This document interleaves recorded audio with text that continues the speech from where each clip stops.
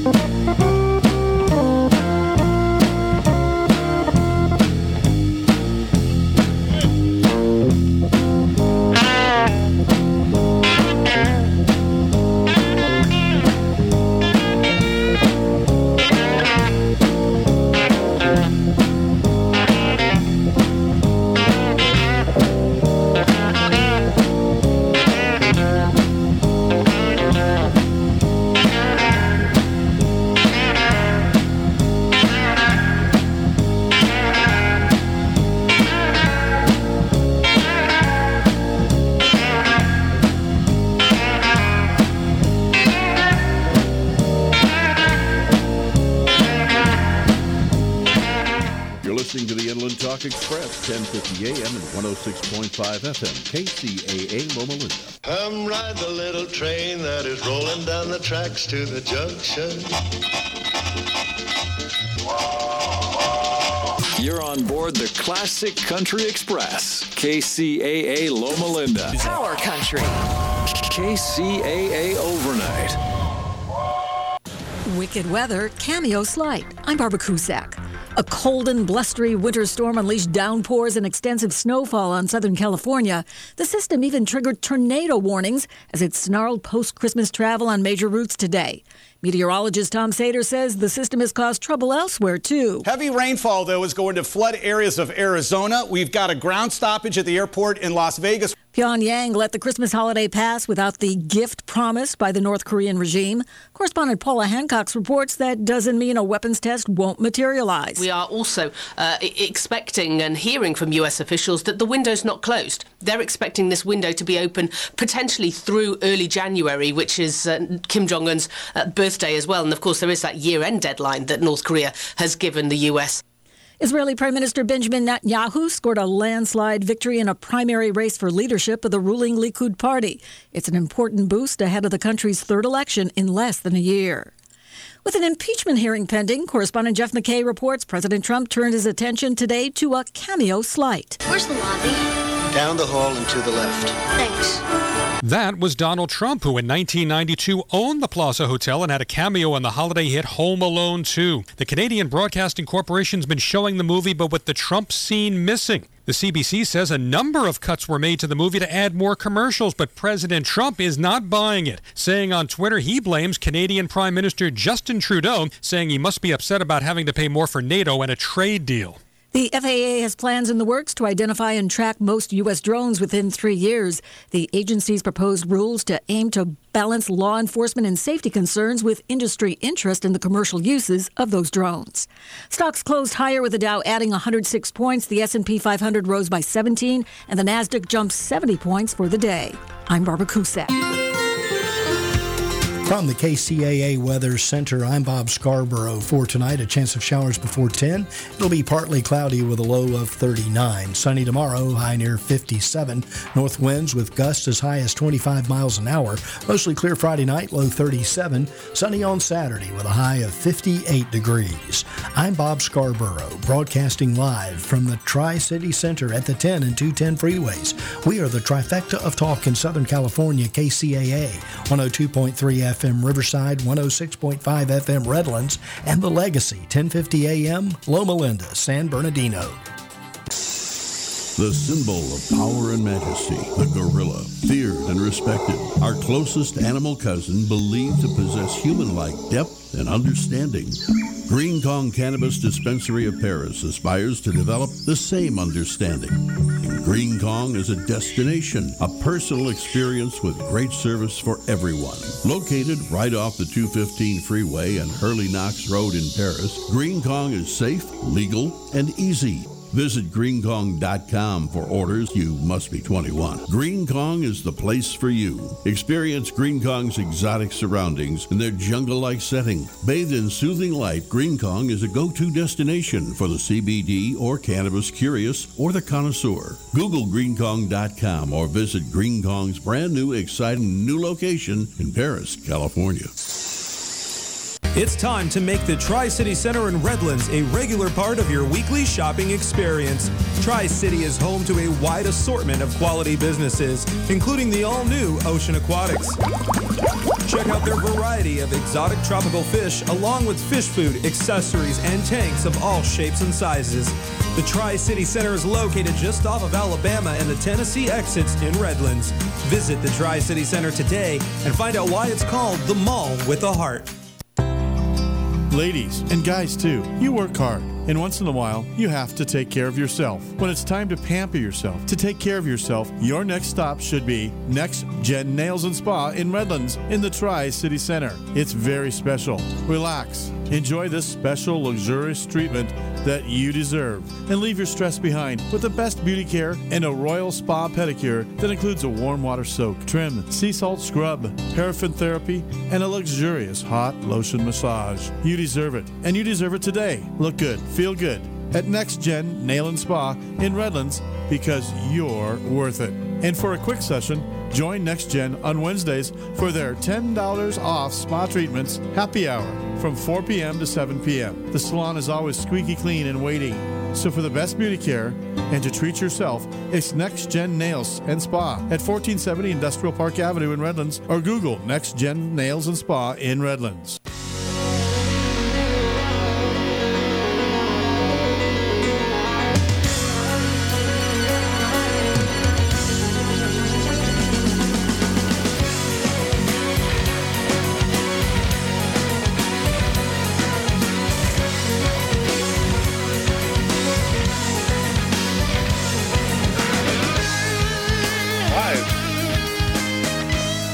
Of KCAA, 1050 AM, 102.3 FM, and 106.5 FM, located in beautiful Southern California. It's a little cold, but it's still sunny. And in parallel with the Turf's Up radio studio in Fort Lauderdale, Florida, welcome to the Water Zone. Hey, welcome to you, Rob. Hey, we got Chris on the line, Mr. Chris Davies, and myself. Chris, how you doing tonight? Splendid. Maybe cold outside, but it's a warm time of the year, right? So Merry Christmas Absolutely. to all of our and both listeners. of us, just Happy so our holidays. listeners know, are calling remote into the studio, because today we have a pre-recorded show of things that we did at the Irrigation Association show, and we have some great people that's going to be on, a guy named Rick Mallory from Boswell Farms. They're the largest farming company in the United States, and a representative from Corona Tools. Those of you who work in your backyard or professionals use those tools, so we got that going. And anything new this week, Chris, that you know? Well, absolutely. I think there's a surprise coming up for our listeners in just about 30 seconds here. It's a little Christmas greeting. Absolutely.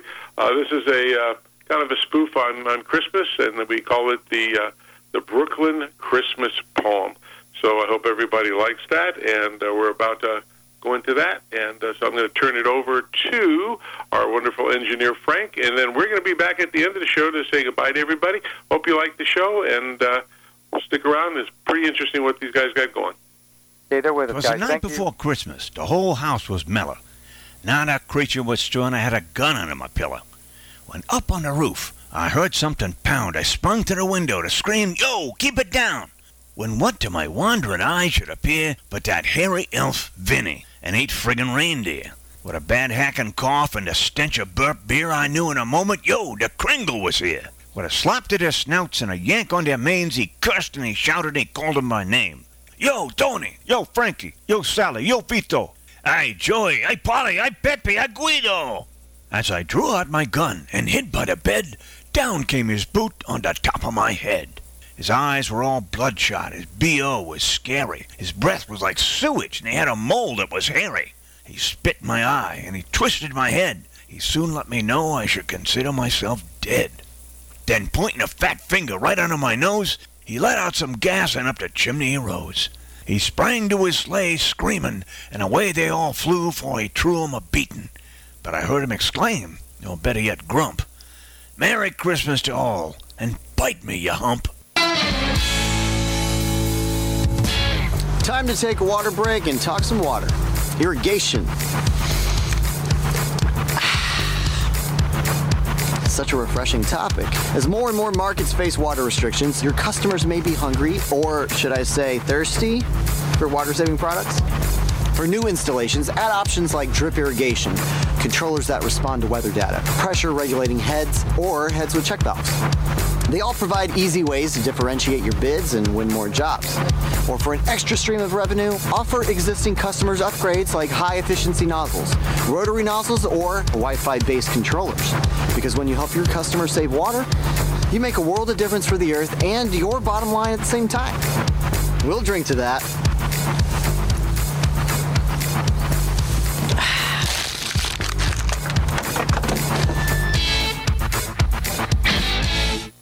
If you knew there was a pipe cement that works better than the one you're currently using, is better for you and the environment, and costs the same or less, would you buy it? Well, no-brainer, right? Weldon, the trusted leader in solvent cements for over 60 years, is pleased to introduce a new line of solvent cements that does all that. Introducing the Eco Series line of solvent cements for PVC piping systems. Not only does it work great and set fast, it also has 30% lower solvent emissions and less smelly fumes. A better workplace environment when you're installing pipes. But don't just take our word for it. Eco Series products are the only solvent cements that are Green Seal certified for environmental innovation for effective performance, improved working conditions, and for use with potable water. Now available in a medium-bodied fast-setting blue formula, 905 Eco, and a regular-bodied fast-setting clear formula, 900 Eco. Pick up a can today from your local distributor and see, smell, and feel the difference, just like Joe Sweat, president of Sunrise Irrigation, did. He said, after using Weldon's 905 Eco, we immediately noticed the application was smooth and there was noticeably less odor than other blue solvent cements on the market. The guys love it. To learn more about Eco Solvent Cements from Weldon, visit the website at www.weldon.com or call the technical service hotline at 877-477-8327. That's 877-477-8327. KCAA Loma Linda, 1050 AM, K292FQ Riverside, and K293CF Moreno Valley. All right. Well, welcome to the second half of the Water Zone. I have a very special guest today, and that is Rick Mallory from the J.G. Boswell Company. Welcome to the show, Rick. Thank you. You know, Rick and I go way back, the early days, lots of irrigation happening at the J.G. Boswell Company, and we've recently reconnected, and we're actually here at the Irrigation Association show in Las Vegas on the show floor, where Rob Starr has created a radio booth within the Toro booth. Oh, we all did. This is a joint effort. Yeah, this is so much fun to be broadcasting live from the Irrigation Association show in Las Vegas. So, Rick, you... Oh, just remind Rick that whatever happens here stays here. Yeah, Rick, you don't need to worry about that. Yeah. So, Rick, you work for a company that is arguably one of the largest irrigated farms in the country, if not the world. Tell us about yourself, how you end up being the irrigation manager at the J.G. Boswell Company, and then we'll dive into a little more information about what you grow and what the farm does. All right. Well, I grew up in Atascadero, where there's not a lot of irrigation, but there is some. And I've had people tell me before that, you know, they used to go out and they'd start siphon pipes with their dad, and that's what got them into irrigation. I actually moved 2-inch sprinkler pipe in sorghum when I was about 8-9 years old, and that didn't get me into it because I hated it. That was a miserable job. But I did start getting involved in irrigation a little bit when I was going to California. With the Lucky Land Slots, you can get lucky just about anywhere. This is your captain speaking. We've got clear runway and the weather's fine, but we're just going to circle up here a while and get lucky. No, nothing like that. It's just these cash prizes add up quick. So I suggest you sit back, keep your tray table upright, and start getting lucky. Play for free at LuckyLandSlots.com. Are you feeling lucky? No purchase necessary. Void where prohibited by law. 18+ terms and conditions apply. See website for details. Cal Poly. I managed a little cattle ranch, and I set up a few irrigation systems, so I kind of developed an interest, and in the 80s I took over the water department as water department manager for Boston Ranch, which was a satellite ranch for J.G. Boswell. And so we immediately went into a drought, which I thought at the time was the worst thing that could possibly happen to me. That's just my luck. And as it turned out, it was a godsend, because I learned an awful lot going through a drought about reactivating wells, drilling wells, irrigation systems, efficiencies, uniformities, all that kind of good stuff. So from that, I ran the water department for up until 99, and then became the irrigation specialist in Corcoran on about 100,000 acres. And we have progress. We're probably not where we want to be, but we have an awful lot of ground on very efficient irrigation systems. 100,000 acres, that is not lost on me, and I'm sure it's not lost on a lot of people.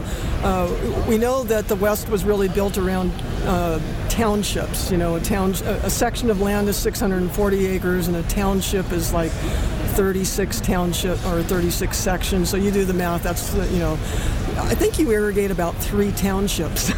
Probably. I think you're about right. Yeah. That's a lot more than the 100 linear feet of 2-foot beds that I have in my backyard with lettuce. So anyway, that's an awful lot of ground to irrigate. Now, did Cal Poly help prepare you for this illustrious position in life? Early on, back when I was going to Cal Poly, no, because I don't think there was even any irrigation classes. I was ag business. So Dr. Burt wasn't there yet? No, nobody was there. Okay. So, but since then, the very intelligent people at Cal Poly and ITRC have been a big help to us. Everything I think I know came from them.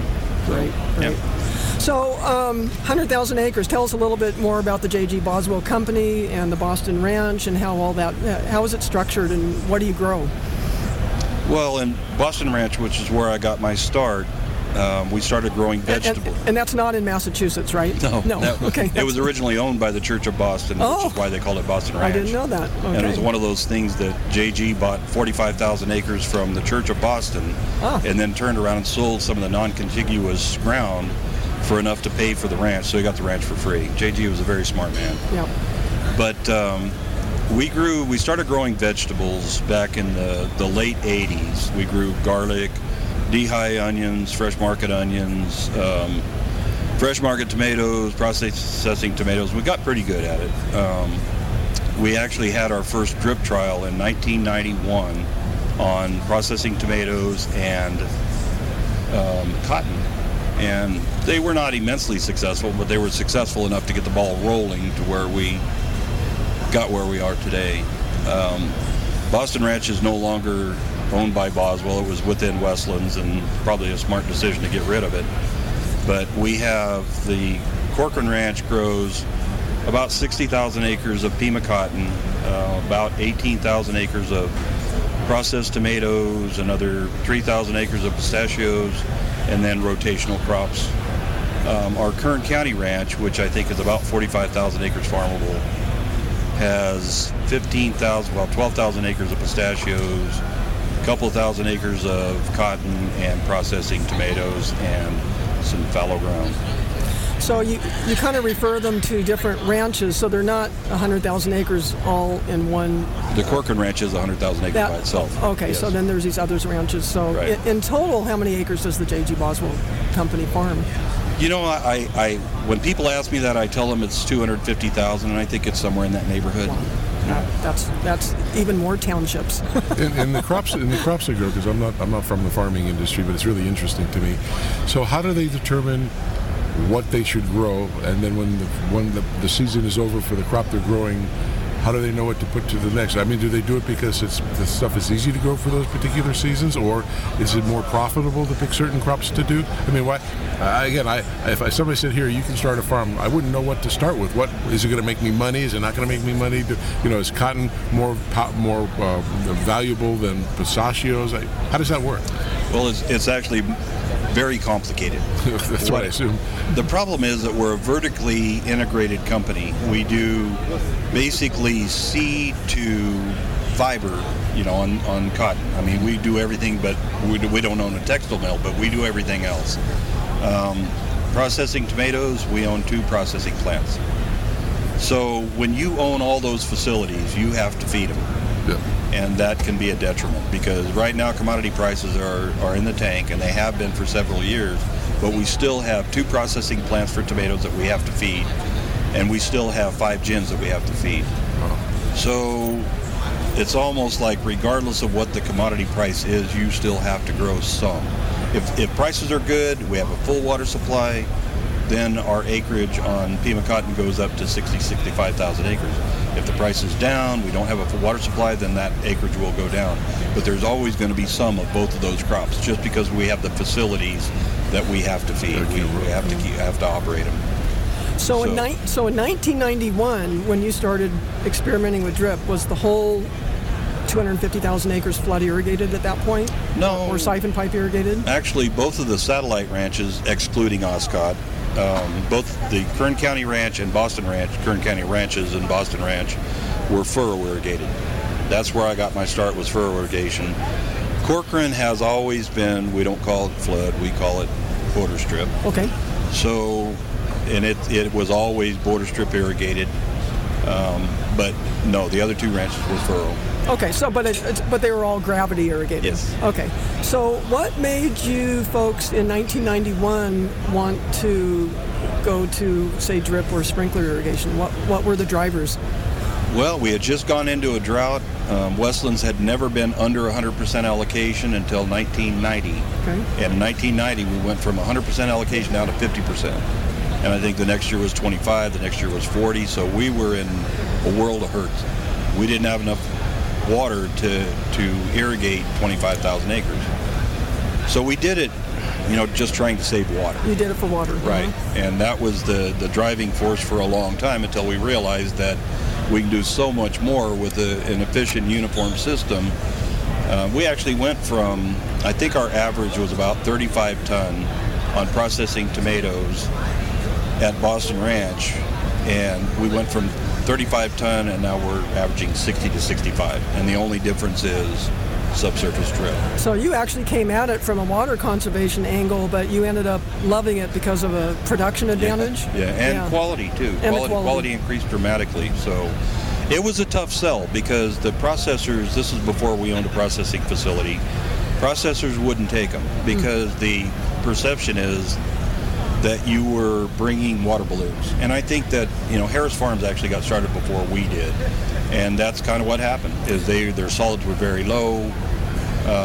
They were basically just evaporating everything off as water. There was nothing to it. So for our listening audience, they may not know what water balloons are in the processing tomato industry. So you were creating tomatoes that had too much water and not enough, what you say, sugars or bricks. Right. Yeah. But since then, have you probably learned how to manipulate the crop better? We have. Yeah. It's top secret, though. Oh, that's the secret sauce. So you can't tell us exactly what you do. Secret recipe. Okay. So that's tomatoes. Tell us about cotton. That's what you have the most acreage of, right? Yeah, we started growing Pima cotton at Boston Ranch in 91, and then in Corcoran in 99, 98, 99. And it's a long season crop. It actually lends itself very well to subsurface drip. We, at one point, we weren't a high percentage, but we were several thousand acres of Pima cotton on subsurface drip. And we have issues with compaction and salt, and we've never been able to overcome those as a rotation from tomatoes. And so right now we're just a very small percentage of it is on drip. Of your Pima cotton? Yes. And you don't have any other types of cotton, Alcala or anything? Okay. No, our Australia ranches, that's all they grow is upland, but all we grow is Pima. All right, and I will note to the listening audience he's wearing a pair of Wranglers, so hopefully that's the Pima cotton that you grew on your own ranch. I hope so. You never know. Yeah, they fit well. Yeah, it could be. So, check the label. Yeah. We always like to, wear what we grow, or eat what we grow at least. I remember being on the west side with you folks, and the growers would just dump out the ketchup bottles because they wanted to increase the demand for the processing tomatoes. Dump it out on the plate. Oh, I remember. I'm not going to mention his name, but there was an onion grower from Clearwater Supply in Washington that used to come down, and we would have lunch with him, and he absolutely hated onions, but he was a big onion grower, so he would order extra onions and then scrape them off. That's terrible. That is pretty common. A lot of people do that. Yeah, that promotes food waste, which we are not for over here, no. but it is a reality. So again, for our listening audience, they may not know what the Westlands Water District is. Tell us a little bit about that. Is that your primary supply of water for your 250,000 acres? No, that was when we owned Boston Ranch. It was all within Westlands, but our water supply now is Kings River and State Water. State Water. Yeah. Mm-hmm. So that comes through the aqueduct? The State Water does, yes. Down from the Delta or down from the Sierra Nevada mountains, right. Yeah. And then part of it from the Kings River, so that would be from the east side from the Sierra Nevada mountains as well. Right. Yeah. Well, actually, the Kings River ends on our property. Ends. Yeah. Do you have any of your own wells? We have a lot of wells. I think the last count it was like 150 or so. And because the Corcoran clay layer is so deep there that every one of them's $1 million well. So they're very expensive. Water quality is pretty good. So now with your own wells, I read a while back that the state, at least in California, has, if they see water anywhere, they say it belongs to the state. Whose water is it anyway? Heard that, yeah. Is the wells something that they can charge you for, or you can use as much as you want out of that? No, at this point we can use whatever we want, but that's going to end at some point when Sigma kicks in fully. I'm not sure what's going to happen. We're in better shape than most, because we do have a really good allocation from the Kings River. We get water from Cahuilla, Success, Kern River. And in fact, we flood on average every 15 years, so which is not necessarily a good thing, but it does lead to a full water supply. But no, I'm not sure I think we're all kind of guessing what's going to happen with Sigma, and I don't think it's going to be good for a lot of people, but I think we're in better shape than most. That's good. So for our listening audience, what is SGMA, the State Groundwater Management Act? That's fairly new, right? Just the last couple of years, the state of California enacted a law that regulates the groundwater. Yeah, I think we have to have our plan in by January something of next year. So. And basically the goal is to prove that you're not depleting the groundwater. Right. Yeah. So what sort of a challenge is that for you when you're irrigating that many acres and so many different crops? How are you going to comply with that? I don't know. I really That's don't. the $1 million question, huh? Well, fortunately, that's not really part of my department. Okay. That's the water department, and the COO get to worry about that kind of stuff. But no, we're still in. I mean, I think at some point we all know that we're not going to be able to pump groundwater like we're used to, whether they're cutting us by 75%, 50%, or 85%. There's a lot of numbers out there. I don't think it's going to be good, but once again, we've positioned ourselves pretty well. Yeah. So, do you think the state really needs to invest more heavily into collection of water, to recycle water, and use it to pump back into the ground versus 90% in Southern California, the water when it rains goes to the ocean. Right. And it's kind of sad. And even you take a look at the pipes that we have, I'm sure all over in California, they're almost 100 or more than 100 years old. I mean, I don't see a really move. I hear talk for me 14 years in this business, and I don't see a whole lot of change in that. And all I want to do is keep charging people more money. And there was one senator 2 years back, I think it was one of the shows we were talking to, where he wanted to get rid of all the agriculture in California because they're using all the water. It's ridiculous. But I don't know. I mean, I got to believe they got to start looking and start. Yes, we have to use water more efficiently, and I think the industry, whether it's agriculture, and I know they're doing a great job, and same with residential, commercial. But after a certain point, you can't get further unless you make other changes, and the government's got to stop putting all these regulations, and it's going to hurt everybody. I mean, they put out, I don't know, how many employees does your organization have? We're about 2,000. Yeah, so I would hate to see somebody, lose lots of people and have to lay them off because of silly water things, but... Well, I think upstream storage, we all hope, but we know that it's probably not going to happen. I mean, I'd like to think that it would, but the one thing that I know, and I just know this from driving around and talking to people, that their groundwater recharge now has become serious. That's part of everybody's plan. Right. And there's some really neat projects that have nothing to do with Boswell, but I saw one the other day, and I know the manager at the water district, and I don't know how many acres it was, but it was a huge piece of ground that they bought, and it had producing almonds on it, I believe. And so they paid premium price for it. They knocked all the trees, they pushed the trees out, and they sold the dirt to high-speed rail, and so they excavated this thing out. Hey guys, it is Ryan. I'm not sure if you know this about me, but I'm a bit of a fun fanatic when I can. I like to work, but I like fun too. It's a thing. And now the truth is out there. I can tell you about my favorite place to have fun. Chumba Casino. They have hundreds of social casino style games to choose from with new games released each week. You can play for free anytime, anywhere. And each day brings a new chance to collect daily bonuses. So join me in the fun. Sign up now at ChumbaCasino.com. No purchase necessary. VGW Group. Void where prohibited by law. See terms and conditions. 18+. Lucky Land Casino, asking people, what's the weirdest place you've gotten lucky? Lucky? In line at the deli, I guess? Aha, in my dentist's office. More than once, actually. Do I have to say? Yes, you do. In the car before my kids' PTA meeting. Really? Yes. Excuse me, what's the weirdest place you've gotten lucky? I never win and tell. Well, there you have it. You can get lucky anywhere, playing at LuckyLandSlots.com. Play for free right now. Are you feeling lucky? No purchase necessary. Void where prohibited by law. 18+. Terms and conditions apply. See website for details. So now they've got a huge groundwater recharge basin for free. So, I mean, that kind of stuff, I don't know how we're going to do it because it's hard to recharge groundwater when you're pumping from below the Corcoran clay layer. But I'm sure somebody in Boswell is a whole lot smarter than I am, and they'll figure that part out. But, yeah, groundwater recharge, regional or local storage is something that nobody ever talks about, but I think that would make a big difference. I don't know, but I think when it comes to the politics in California and where all the power is in Bay Area and Southern California, that I would hope that we could put in some upstream storage, but I don't think so. So what about technology? Are you, I know you were a judge yesterday for the new product contest here in the Irrigation Association. Thanks you for that volunteer work. Do you see anything on this show floor that's going to help you with the challenges that we're talking about? Well, I don't know that there's anything here that specifically helps with the challenge of depleting groundwater, but there's a lot of really good products here. Well, to help you manage on-farm irrigation water, I guess I should say. No, they're helping you grow your crop better and use resources more efficiently. Right. Yeah. No, that was one thing I didn't know, but when we first got here yesterday, we walked through the new product contest, which I always do. And you kind of look and you say, well, I don't know about that one. I don't know about this one. But when you have the manufacturer standing in front of you explaining all the benefits to it, all of a sudden the complexion changes.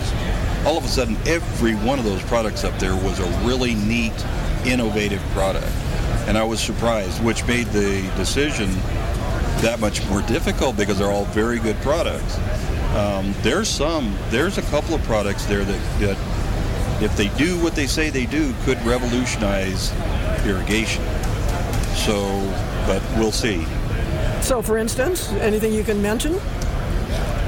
Well, there is a product called Endrift that I've known about for a couple of years. I have not had an opportunity. I've told them I'll go anywhere in the world to look at it, and I haven't had that opportunity yet. But when you have a product that they claim with at something less than 1 pound pressure and 0 filtration, and you can irrigate with it, that makes a big difference. I mean, pretty much all of our systems, our tomato blocks, are on diesel boosters, and we spend millions of dollars every year on fuel.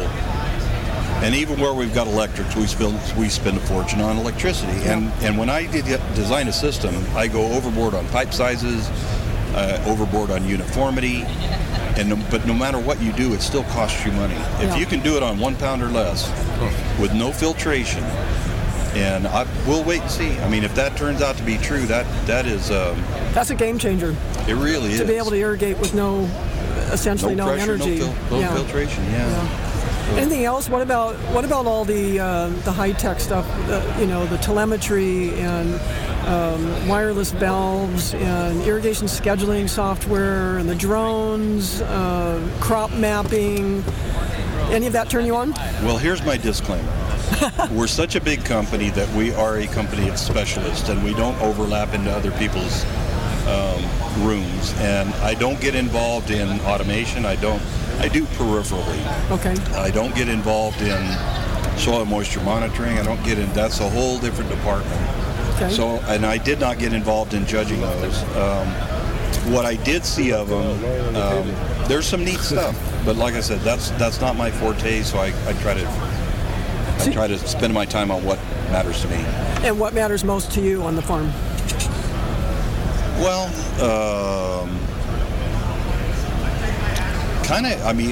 the one thing we're always looking for better products, or we're looking for less expensive products. Mm-hmm. Or there was of course I'm not going to be able to remember what the name of it was, but there was a product that was made by Cornell, and it was just a little monitoring device. It was about 3 inch by 3 inch, something like that, and it had a vibration sensor in it.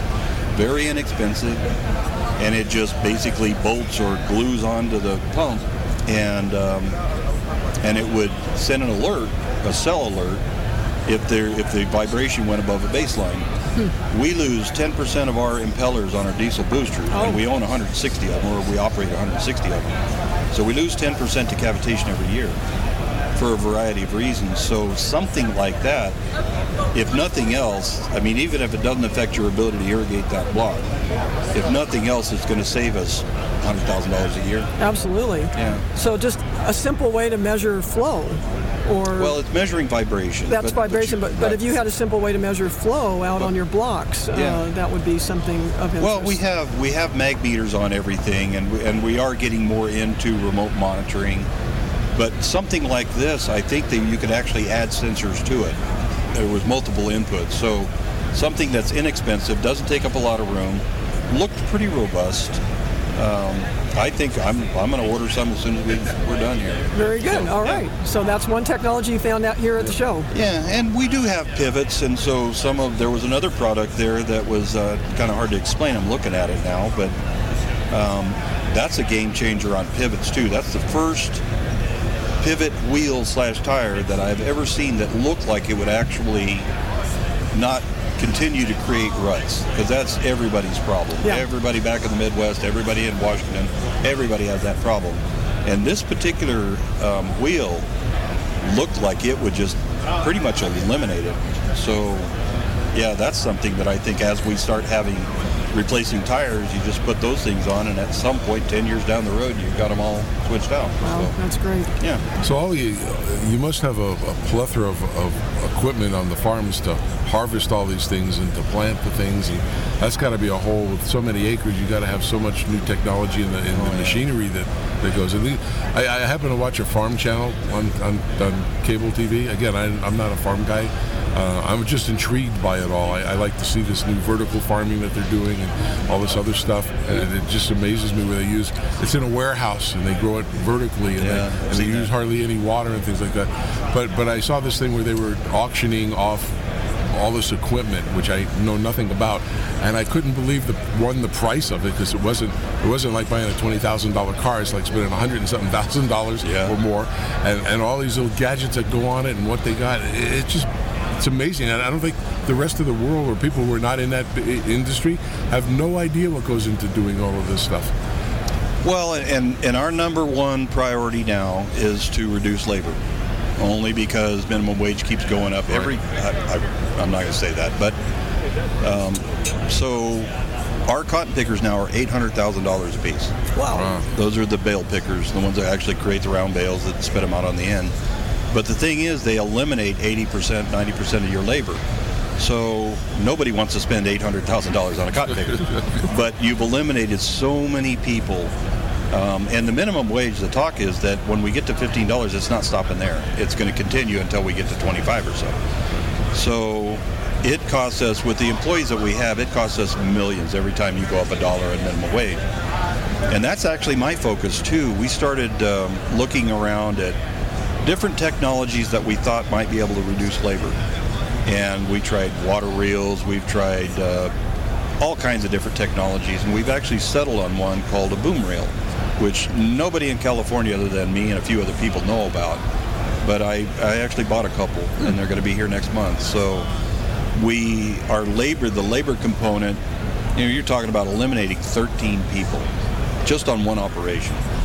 And I feel bad for the people that we're eliminating their jobs, but at the same time, we can't stay in business unless we do that. So, yeah. I wish more of even the whole water industry and the farming, I guess. You look at high schools today. I remember I went to a private school, so I didn't have some of the things that I didn't have auto mechanic shop and things of that sort, and woodworking. We didn't have it that. But for my kids that went to regular public schools, they eliminated a lot of the skill kind of classes, because not everybody's cut out to go to college. But even today, I mean, I look with the IA. I helped write a grant for a Bureau of Indian Affairs high school, where we were going to help them start in their sophomore year, that a small class could go sophomore, junior, and senior, and when they graduate, they would have completed all the stuff to be a certified irrigation landscape auditor. And they would get a great job when they did. And the industry really needs more people to learn about all of this stuff. And you don't get it in the lower levels. Right. And I don't know why they don't prepare some of that in high school and get a jump start on that and get this. Kids can get interested, even doing backflow repairs and stuff. You can make great money doing that for somebody. Yeah. Vocational education. I mean, you probably need some 1 or 2 year degree people to go run your irrigation systems. Well, we're a company that promotes from within. Okay. Not exclusively, but we try to do that every time we can. What's happened though, as we eliminate ground labor, with technology, we need more people that are highly skilled, like everybody else. Yeah. You need that degree, maybe not a 4-year college degree like Rob was talking about, but like an AA or vocational ed, so 1 or 2 year technical degree. And that's kind of what we're looking for. We're trying to figure out, whether. I went to an open house at the Farm of the Future at West Hills here a couple of weeks ago, and they have some really neat stuff. Oh, good. I have not been to COS in a while, but I know that they're kind of what we're looking for. Yeah. Right. You really can't afford to go out and hire a bunch of people with master's degrees to fly a drone. Right.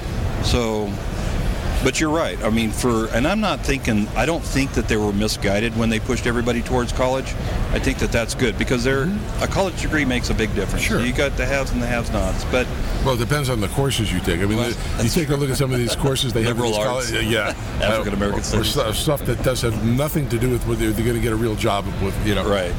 But they have gone back. Now, in our area, they hired a ag teacher that is a really good welder, farmer, that kind of guy, and he's just really enthusiastic.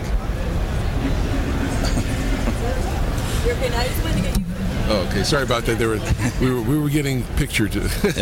So your ag welder was enthusiastic. Yeah, and so- he likes his new job and has a a career on a large farm. Yeah, Nothing wrong with and that. they've started doing welding classes in high school again. I don't know that they've got auto shop, but there's a lot of that kind of stuff. And they've got a really nice school farm, and they bought their own cotton picker. They planted their own cotton. They planted their own alfalfa. They've got kids involved in operating the swather and stuff like that when they cut it, which doesn't mean that any of these people are going to do that for a living. Right. But maybe it sparks some interest in them, and that they want to be involved in agriculture. Yeah, we want to attract people to agriculture. It's we're getting drained. I mean, the average age of a farmer is, I think, 67 or something these like days. that, We need people to come into the industry. Do you think a lot of, Iggy, let me ask from both of your experience, do you think the farms that have been in business for a long time, from family to family instead of big corporation, do you think they're going to continue that way, or you think more of the bigger companies are going to come in and take over? Because from what I'm not an expert in any of the stuff that you guys are, but I always read that farmers are going broke and they can't afford to pay for all the stuff. And a small farm, can they buy an $800,000? I mean, they've probably got to mortgage everything they own to buy that. Yeah. So where do you see the average farmer in the United States going, aside from the big guys? Because big guys got to worry about, like you said, what's going to happen with Sigmund, the water. I mean, everybody's got to get influenced here. Well, how do you see that? Well, it's already happening. It's been happening for a long time. We get bigger, and our neighbors go out of business, and we get bigger. I mean, the problem is that we have an environmental affairs department that does nothing but environmental affairs. Most family farms can't afford that. Most family farms can't afford to have a guy like me on staff. And I think that with all the regulations in California specifically, that it's going to be really, really difficult for a small grower to survive. I think it already is. So it is sad, and I think that's happening throughout the United States too. I think the small grower will thrive where they have a specific niche. And some, like the Go Greens, or the vertical farms, or certain organic types of Do you think commodities. there'll be more subsidies from the government or anything to help some of these people? Or I think there already are. I think the government wants to have, farmers on the ground. We certainly don't want to have all of our food come from overseas. It's a strategic advantage. We want to grow our own food, whether we want it all in the hands of a few corporations or not. That's above my pay grade. But I think there are always going to be a lot of smaller farmers that will find a way. I mean, they'll vertically integrate. They'll grow their own grapes and make their own jelly and private label, and there will always be an audience that will be willing to buy that. But and there's just so many new things going on. I mean, the whole meatless meat trend. That's a big one that just started like 5 years ago. The whole cannabis thing. So there's always something coming about that will create a niche. Why is the plant-based meat more expensive? I don't know that it is. I don't think it is. Oh, you go to Burger King, they charge $1 more for the... No kidding. Well, just because of the scale at this point. When it scales up, I'm sure it'll be probably about the same. You have to pay for the technology that took to bring it to market. Like the new drugs, they're always more expensive until they get commoditized. Very good point. Well, I also wanted to ask Rick, because we talked about labor quite a bit, and we're here at the Water Zone. We're also a technology provider. Has drip irrigation in particular helped you save labor, or has it been mostly a yield driver? If you compare it to your old way of gravity irrigating in the various ways. Well, we're a little bit different because we don't have, other than on our trees, we don't have permanent systems. And what we've done for 20 years in Corcoran is retrieve and reuse. And retrieve and reuse does not lend itself to labor reduction. So it's actually a lot of labor still. It is. Yeah. And we've gone, trying to reduce that, we've gone to what we call single use, which is actually not. It's 2 years and recycle. But 2 years and recycle versus 2 years retrieve and reuse, 2 years retrieve and reuse, 1 year. It saves an awful lot of labor doing that. Our tape costs are higher, sure, but the labor is the big thing. And then you do recycle the tape when you're done with it. We do. Yeah. Yes. That's great. So not so much labor, but really yield. I mean, I think you're getting up to 100 tons per acre on tomatoes in some areas now. We have a few fields that always do 90 or 100 tons. Yeah. How about your pistachios? Yes. Well, we shook this year in our fourth leaf, so it was exciting, but we didn't get much off of them. No. But they look really good. We've really taken those, and there again, the primary reason for growing pistachios is the profit potential. I mean, there's just no way around it. But secondarily, the labor in pistachios is quite a bit less than it is in cotton and processed tomatoes. It's a tree crop you can drive around in a tractor. And, you do a little pruning and that's about it. But so you do that with drip line, or is it hand moved sprinklers or solid set sprinklers? It's dual line 12 half-gallon drippers per tree. Oh, very good. Online. So you're creating a wetted corridor down those trees. You know, people look at pictures of drip irrigated orchards and they think, how in the world is that tree doing so well with just these little 2 drip lines? But you know, we're putting the water right where the roots are and where they need it, and we're not germinating weeds and stuff out in the middles where you don't need it. So it's actually a very efficient way of irrigating. So next time when you visit us, you'll bring us some samples? Yeah. Pistachio. I'm addicted to those things. I used to say that I won't buy them because they're too expensive, but there's a new store in Hanford that sells them for about $6 a pound. So I eat pistachios every night. Yeah. I miss my days on the farm too. You would just drive by and pick a bag of oranges and it was all good. Well, now you get arrested. Pistachios fresh off the tree don't taste nearly as good as they are Those need to be processed. But we'd go by the Zaloom plant and buy a 12-pack of 5-pound bags and ship them all to your families. Now they're in Costco. It's easy to get. So. Well, Rick, anything else you'd like to share? No. What about horses? Don't you love horses? I own way too many of them. You own way too many of them. Aren't they keep me busy. Otherwise known as hay burners? Yeah. And I grow my own hay, so that helps. Well, as a fellow horse person, I'm glad that you have some horses. I think they're good for the heart and the soul. I'm glad somebody does. Yeah. I hope my wife doesn't listen to this. She'll want you to buy another horse. Oh, you love horses so much. Let's get another couple. Name it after her. She'll might like that. There you go. Well, thanks for joining us on the Water Zone, and enjoy the rest of the show. Thank you on behalf wearing my Irrigation Association hat. Thank you for being a judge yesterday and coming to the show. Pleasure. And being an ambassador for the irrigation industry. And thanks for being a guest. You were great. I could talk to you for hours and learn more, a whole bunch of stuff. So I'm really fascinated by that. All right. Enjoy the show and go find some new technology. All righty. Thank you. Thanks. Bye-bye. All right, we're back here at the IA show in Las Vegas, Nevada on the Water Zone show with Chris Davies and myself, Rob Starr. We have a gentleman named Bob Petrogruno. And he'll correct me because he's had that all his life and he knows how to do it better than I do. And I'm sorry, I practiced it before I said it and I screwed it up, so I apologize. Anyway, he is from a great company called Corona Tools, and if anybody hasn't heard of them, then you're not picking out the great equipment it is. But anyway, we want to welcome Bob and have him tell us a little about the show and how it's going with him and the products what they have. So, and I'm going to be prejudiced because I love their product. Yeah. Lots of them. Bob, welcome. Thanks, Rob. Thanks, Chris, for the invitation to come out. Appreciate the time and the opportunity to talk about Corona. And thanks for being a loyal Corona user, Rob. I appreciate it. If you get a little closer here, because it's a little background noise, or if you want to pick it up and hold it, you know what? That's probably better. Yeah. We have so many. These microphones pick up things from all over the place. So understand. But no, I appreciate the time today and coming out and for your loyal service to Corona. And I'm kind of newer to Corona. I've been in this turf and irrigation industry for about 35 years now. I was previous with a company called Earthway Products and we make commercial fertilizer spreaders. It came to Corona about a little over a year and a half ago. The philosophies of the company and how they build products is kind of what drew me here. I really like the quality, like the programs that they put forward on it, and they carry that to this day. Beginning in 1928 with the first tool created by a high school teacher that was there, and it was developed to harvest oranges. In the 20s, they couldn't ship table oranges across the country because they would rough up against each other and they would abate the skin and they would rot by the time we could get across country. Yeah. Well, this particular tool allowed them to cut the stem and leave. If you see a table orange, it's got a little star on the top. If you leave that that star on, it's like a plug. It's going to keep it from rotting. So by being able to cut that stem and then packed the fruit, it was able to go across country, and they refer to it as the second gold rush of California, because it was able to really expand that market.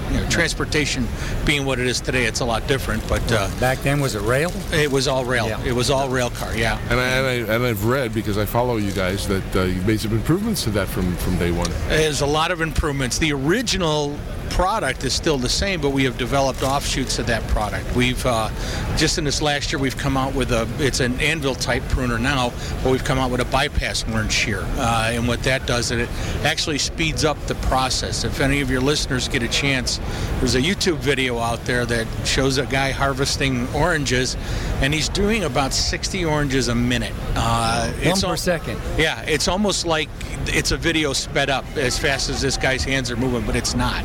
I know my kids, when I have my house with the orange trees, they just sit there and pull them, and that wasn't the best thing to do. No, but that's fine if you're going to pull it and then eat it. Eat it, right now. That's fine. But they did. Yeah, exactly. They had orange fights. They threw it at everybody.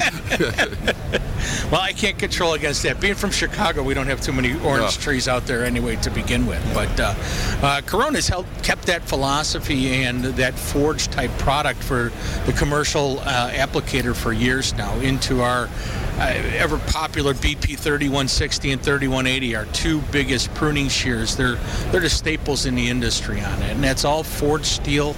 It's forged in our facilities. Our original facility was on 6th Street in Corona, where the name came from, but all our forgings are done in our plant in Mexico now. We do all our manufacturing on the forged stuff there. Go ahead. Sorry, I was going to say, you work on ergonomics a lot on all of the products, right? Ergonomics is very important and crucial, and we don't just look at ergonomics as an individual, what you may like, and try and pigeonhole what you like into everybody. We do it based on different sizes as well. We take into account a small, medium, or a large hand. We take into account just different grip sizes overall, as well as, in the larger pruners. We have 4 different handle lengths on the larger pruners because everybody's arm strength is different. Sure. Right. So we're not looking solely at just having one thing that we can pigeonhole in there. We have certain items that are done specifically for ease of cut. Our dual cut, for example, allows you to cut a small diameter branch as well as a large diameter branch. We also have dual link, which is a process where it just cuts the effort needed in half to operate a lopper or a head shear. Right. It just makes it a lot easier for the user. And a lot of our items cross over to the retail consumer side too, which is important with the aging population that we have. Yep. So we really develop a lot of products with that in mind as well. Some products will have adjustments, so you'll have one item where you can adjust the grip size on it. So that's kind of having one product that can conceivably fit everybody on that. Yeah, it makes a big difference for the the weekend home user who uses it for an hour or two a weekend to the professional user that 8 hours a day is working with these tools. Absolutely. In the shearing season out in for wine country out there, operators are doing 3,000 to 4,000 cuts a day when it comes to pruning getting the field ready for the season, which they need something that's going to be lightweight. They need something that's going to hold its edge a lot longer. And not to hurt their hand.